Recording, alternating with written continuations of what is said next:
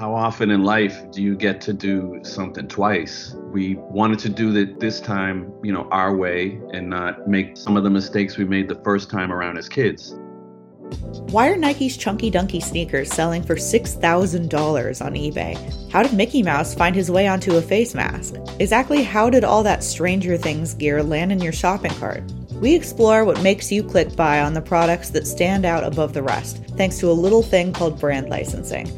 Welcome to the Licensing Mixtape, a podcast by License Global. Hello, and welcome to the Licensing Mixtape.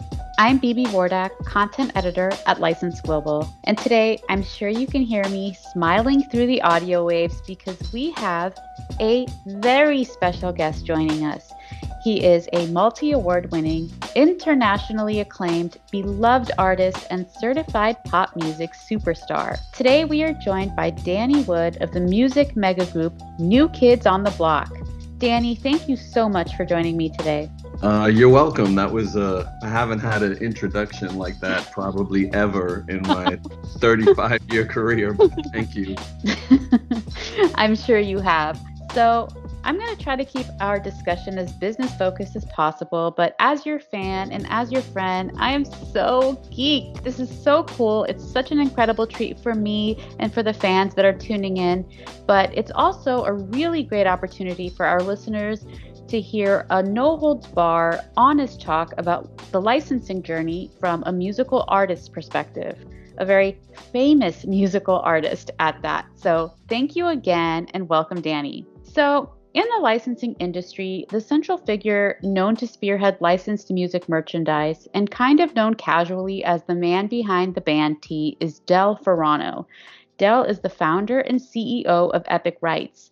In 2017, he did an interview with Billboard magazine and they asked him which act really broke the retail market wide open in terms of licensed music merchandise. And this was his response, quote, New Kids on the Block in 1987 and 1988 with a massive tour and the first huge blowout by a boy band at retail. It was dolls, action figures, breakfast cereals, a McDonald's promotion, sneakers, all kinds of apparel. We made a big deal with JCPenney and we took their family members on tour to different stores to host events. New Kids was a watershed artist. So as far as our industry is concerned, New Kids kind of paved the way for music merchandise. And, I remember my mom taking my sister and I shopping at Target in the San Fernando Valley suburb of Los Angeles during that time. And every single department of Target had New Kids merch. I mean, all of them.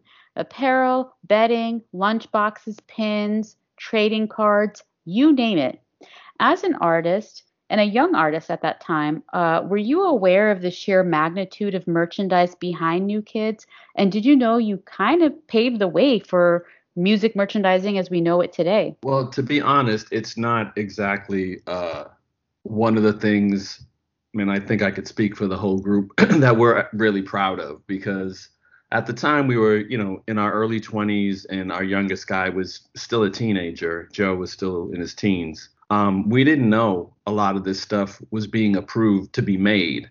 And our manager at the time, it was a guy named Dick Scott, and probably Del didn't even know because we have a long history with Del and we all like him and he did a lot of great things for us. But our manager was just kind of approving everything. So a couple things you listed, or Del listed, sneakers and cereal never happened. LA Gear wanted to do a sneaker with us, but being from Boston,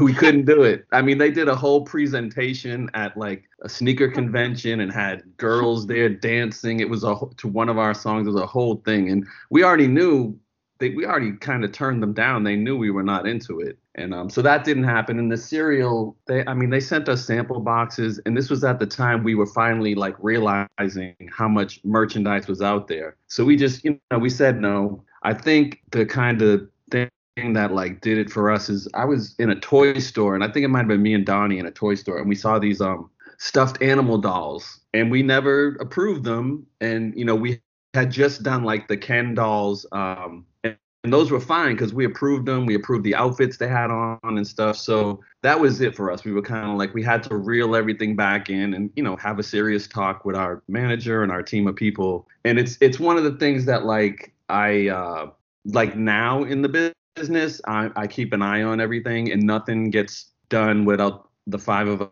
us approving it. But, it's nice that we paved the way for some people to have opportunities to do those things. And for me, it's not the thing I'm most proud of. The New Kids also pioneered another major aspect of Americana, the Super Bowl halftime show. In 1991, New Kids on the Block performed during the NFL's Super Bowl halftime show in a performance sponsored by the Walt Disney Company and Coca-Cola. Before your performance, most halftime shows featured performances by unnamed marching bands. So, as a huge fan of the NFL today, which I know you are, what do you remember most about that pivotal Super Bowl halftime performance? And could you have ever imagined that halftime show would have ballooned into one of the biggest annual entertainment performances, not just in the U.S., but worldwide? Well, we can't really take credit for that. I mean, we were the first kind of artist to do it.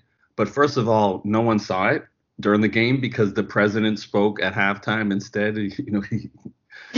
No one saw it. So, I mean, I think it would have been a bigger deal if people, watched it, but no one got to see it. I think they, and when it got replayed, the Super Bowl, and then it was seen. But for me, it's probably, I mean, honestly, it's another thing I'm not 100% proud of because we were also rehearsing the American Music Awards at the time. And it was kind of like we were like overloaded with that and, dealing with the people from Disney who really had like this idea. I mean, they were looking at me like I was like 15 and I was in my early 20s and, they had all these ideas and outfits they wanted us to wear. And, we're in this meeting and I'm just like, listen, I'm not doing it. Like I'll wear certain things, but I'm only going to go so far with what you want us to wear. And then the other thing was like they wanted us to, and this did happen. They want us to finish singing "It's a Small World" with a bunch of kids. Really? Yeah. I mean, that's at the end of the performance. It happens, but like you kind of see me fade into the back. Like I just, right. It was one of the things like we were doing the American Music Awards, which we had total control over. And I definitely spoke up at the time that it was too much for us to do both. And we did both. I was kind of happy people didn't get to see the halftime thing. In all sincerity, but you were the first major entertainment brand, Yes.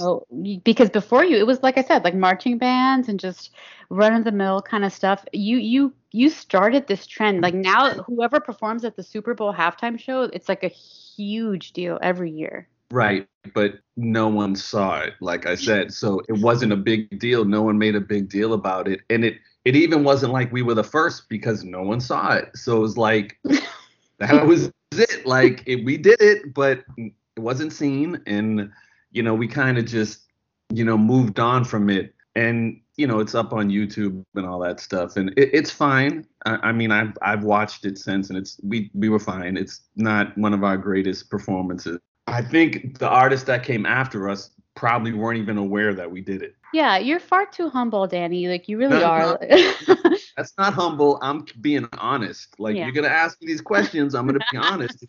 Now that the group has gotten back together and we've been together 12 years again, these are some of the things we don't do. We don't overload ourselves. We don't license everything out to everybody. And so it's, you live and you learn. And it's not, I don't regret doing the halftime. But, it's not one of the moments like in our first run. It's not something I think of often. Right. And speaking of Coca-Cola, New Kids on the Block inked a huge deal with Coca-Cola in 1990, resulting in a huge television commercial campaign. I could still quote the lyrics verbatim to the song, but from an artist's perspective, what was it like to be the central figure in a campaign for a huge brand like Coca-Cola, the likes of which we've never seen before, besides Michael Jackson's commercial with Pepsi before you? Okay, so here we go. 3 strikes and you're out. Because this is, once again, not that I'm not proud of the commercials and what we did, and even the jingle, for the commercial was great. Right. What happened is, and it wasn't our fault, it was this big campaign because they had these magic cans that felt like real cans, but when you opened it, money popped out of them. Right. So this was the whole pitch from Coca-Cola to us. Once again, in a room at a hotel, like a meeting room at a hotel, and they're pitching it to us, and we're worn out and like overworked at the time, and we were all into it. We were all said yes, and it was a big commitment because it was like over the course of a month we had to film like these different commercials. So it was a big commitment. It just the cans didn't work. Yeah. So they had to like pull all the references to the can, and that kind of cut the commercials in half. So it was another thing that was like we were excited about and we were into it, and they sponsored like the tour we did that summer and all that, and but it was honestly, it was disappointing. But adding to the incredible whirlwind, in 1990, ABC and the Disney Channel aired a New Kids on the Block branded cartoon. It was every fan's dream come true. How involved were you and the guys in that animation process or in the collaboration process? And have you ever watched the episodes now with your family? I haven't. I actually do have the cartoons somewhere on DVD. But I gotta look for them actually. It's we one of the things we wanted to do. Honestly, the time commitment, like we wanted to do the voices, but like we were on tour. It was almost impossible to do. So it was kind of one of those things we agreed to do, and then our commitment was minimal. We didn't really get involved that much. I remember seeing that they had a Christmas special that was really good.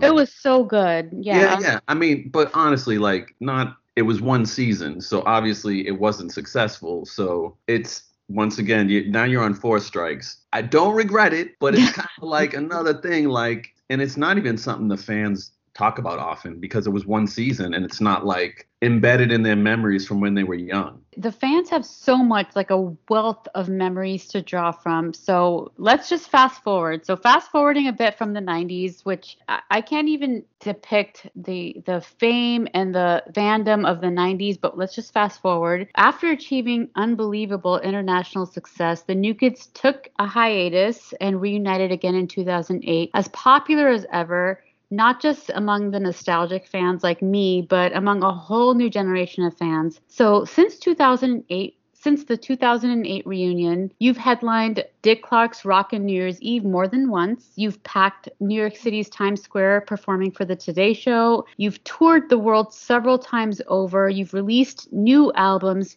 Can you tell us a bit about the incredible success you've achieved since the reunion, even surpassing your first run? Yeah, it's just been a complete blessing. And how often in life do you get to do something twice? And then, honestly, we wanted to do that this time, our way and not make some of the mistakes we made the first time around as kids and young men. I'm very proud of everything we've done since 2008. We've done a lot of really great new music and songs that have stuck in our set list along with all the old hits.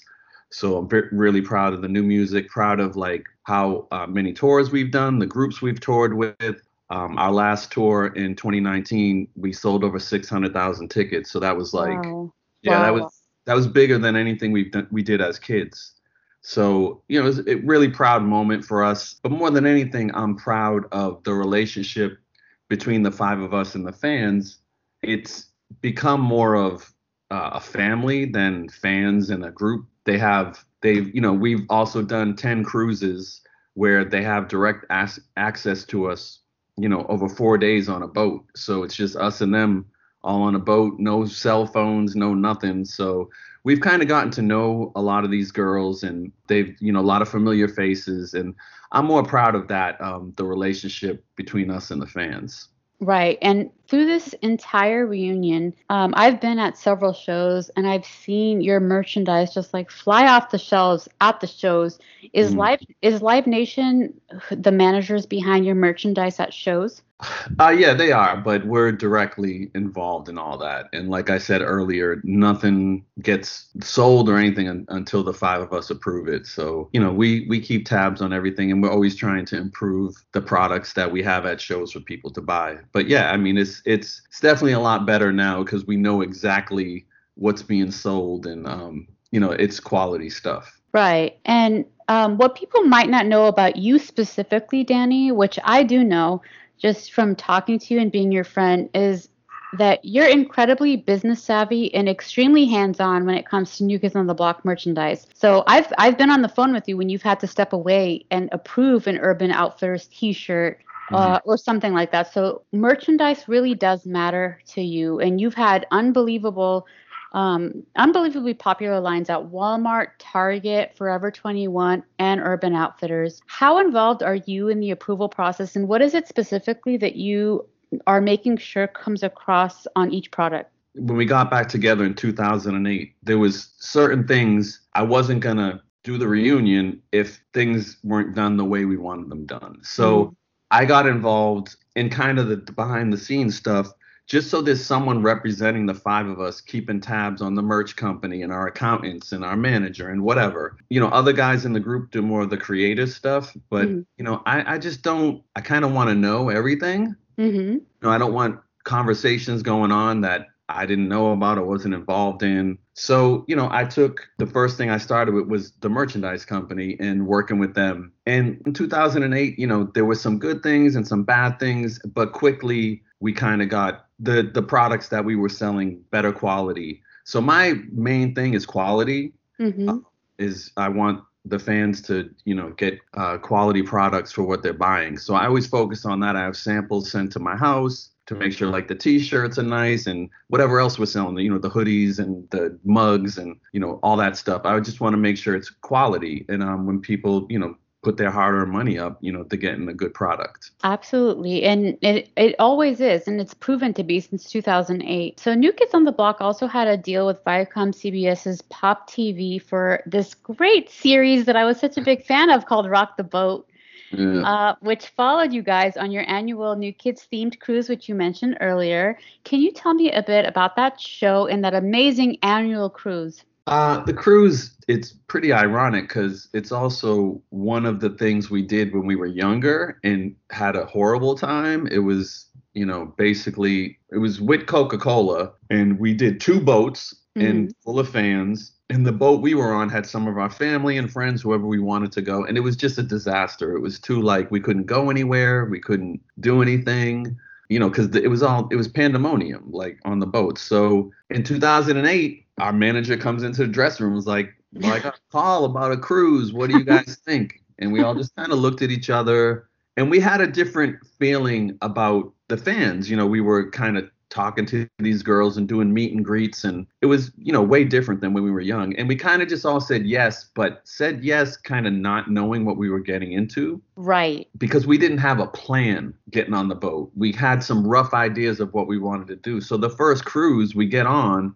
and there's like a sail away party, is the first time the fans are really going to see us aside from walking on the boat. And it was crazy. It was just all grown women now partying and, in bikinis and just having a ball and drinking. And we were kind of blown away. So from the first cruise, we kind of each year have worked on it and made it better. And we have theme nights every night. And, it's become kind of like it's kind of like a destination for the fans. And they have high expectations now because, they get selfies with us. We're just all over the boat, and, there's access to us. And we do meet and greets on the boat. There's all kind of events, individual events and all that. So we've made it like this really great event for the fans over 4 days to be with us. And it's one of the things, we've done 10 of them, and I'm really proud of it. I get to bring my family. My dad has gone on every one. So it couldn't be any better. It's such an amazing event. I haven't been on one, but I have friends that have been on these cruises, and they're so intimate. And you guys really spend a lot of time with your fans. Like you said, your dad, your kids are on the cruise. They're so intimate and they're so great. And they were chronicled on that TV show. And as you know, Danny, this year, unfortunately, live events have come to a screeching halt, because of COVID-19. And I know New Kids on the Block were on an amazing tour cadence. I think you guys were touring every other year extremely prolific, touring with Backstreet Boys, Salt and Pepper, Nelly, TLC, Boys to Men. You have such a personal, genuine connection with your fans and your fan base. You know many of them by name. I do too. How have you been staying in touch with your fans since quarantine? Can you tell us about the virtual cruise, your live streams, and the 2017 Fenway Park performance live stream? Well, when the quarantine started in April, we were supposed to do our 11th cruise. Obviously, leading up to it, we knew it was going to have to be canceled. So the five of us and our team of people started talking about something we could do on that weekend for the fans. And someone mentioned like a virtual cruise. And then, everyone just started spitting out ideas on how to make it feel like the cruise, but all be done online. And we did some individual events, like I baked some cookies and I answered tons of questions as I was doing it. So we just wanted to like give them something on that weekend. Obviously, we got all their money back and we were happy about that, but we wanted to give them an event. After we did that, and it was a blast. I mean, everyone had a ball doing it. I mean, girls actually dressed up at their houses, in the outfits they were going to wear on the cruise. So it was great. So moving forward, we decided to do live streams like once a month just to stay in contact with the fans. Those have been fun, but then we had to move our Fenway show, which was going to be in September. This September we're in right now, the 18th or 19th. We knew we'd have to move that. We moved it to next year in July. So we were thinking, what could we do for the fans on that weekend? So we released the sizzle reel, that kind of showed highlights of our 2017 Fenway Park show, which no one, unless you were there, no one had seen this footage. And we're lucky because we kind of planned things. Like each tour, we tried to film one show and record one show. Right. So just a good thing that the five of us are kind of smart that way, and we had it. So it just had to be edited. So over the course of a couple of weeks, that all got done. And then, this past weekend, the fans got to see it, a 2-hour concert. And, it was great. It went over great, and really proud that we got to just, and we gave it away. We don't charge for things like this. We don't charge for our live streams. It's, it's a pandemic. People are hurting. So we just kind of want to give people something to look forward to maybe once a month.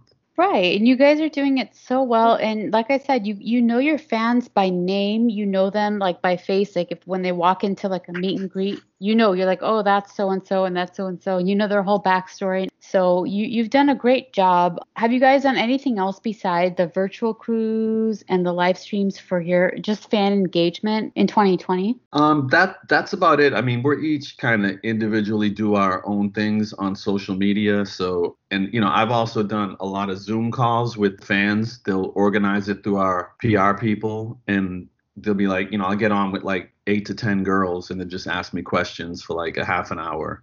I try to do that like once a week with half an hour, maybe 3 or 4 different groups of girls. And that, that's more of they just get to talk to me. It's not the same as when it's the 5 of us together, but it's something. And I think individually we've all been trying to do little things to stay connected to the fans. So House Party, your new song and video starring Carrie Underwood, by the way, which she was great in the video. It's so well received, and it benefits a charity called No Kid Hungry. Can you tell us a bit about the importance of giving back during these times? And please tell our listeners about your incredible organization, Remember Betty. Donnie came up with that idea to do the song. It was just like right as the pandemic started, maybe we were a month in. He sent me a little clip of a track. He was like, what do you think? I was like, for what? It's good, but for what? He's like, we're going to do a quarantine song. And I think he was really inspired by D Nice and Club Quarantine. He had been listening to that. We've all listened to it at one point or another. And I think he was inspired. It came out really good. We,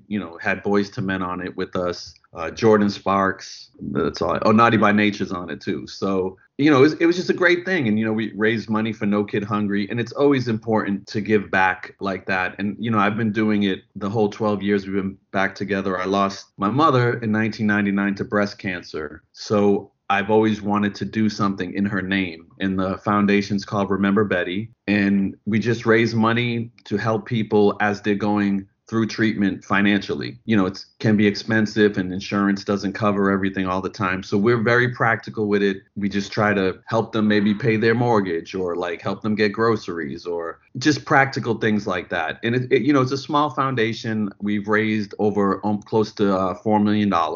So, wow, 4 million. yeah, Wow. I mean, over a long, you know, over the 12 years. So, you know, it's something that I'm always trying to expand and, you know, to think of new ideas. And coming up on next month, I'm doing like a paint and sip thing. I mean, I don't even know how this paint and Yeah, it's a little bit of a trend. I've heard of it. The paint. yeah, Yeah.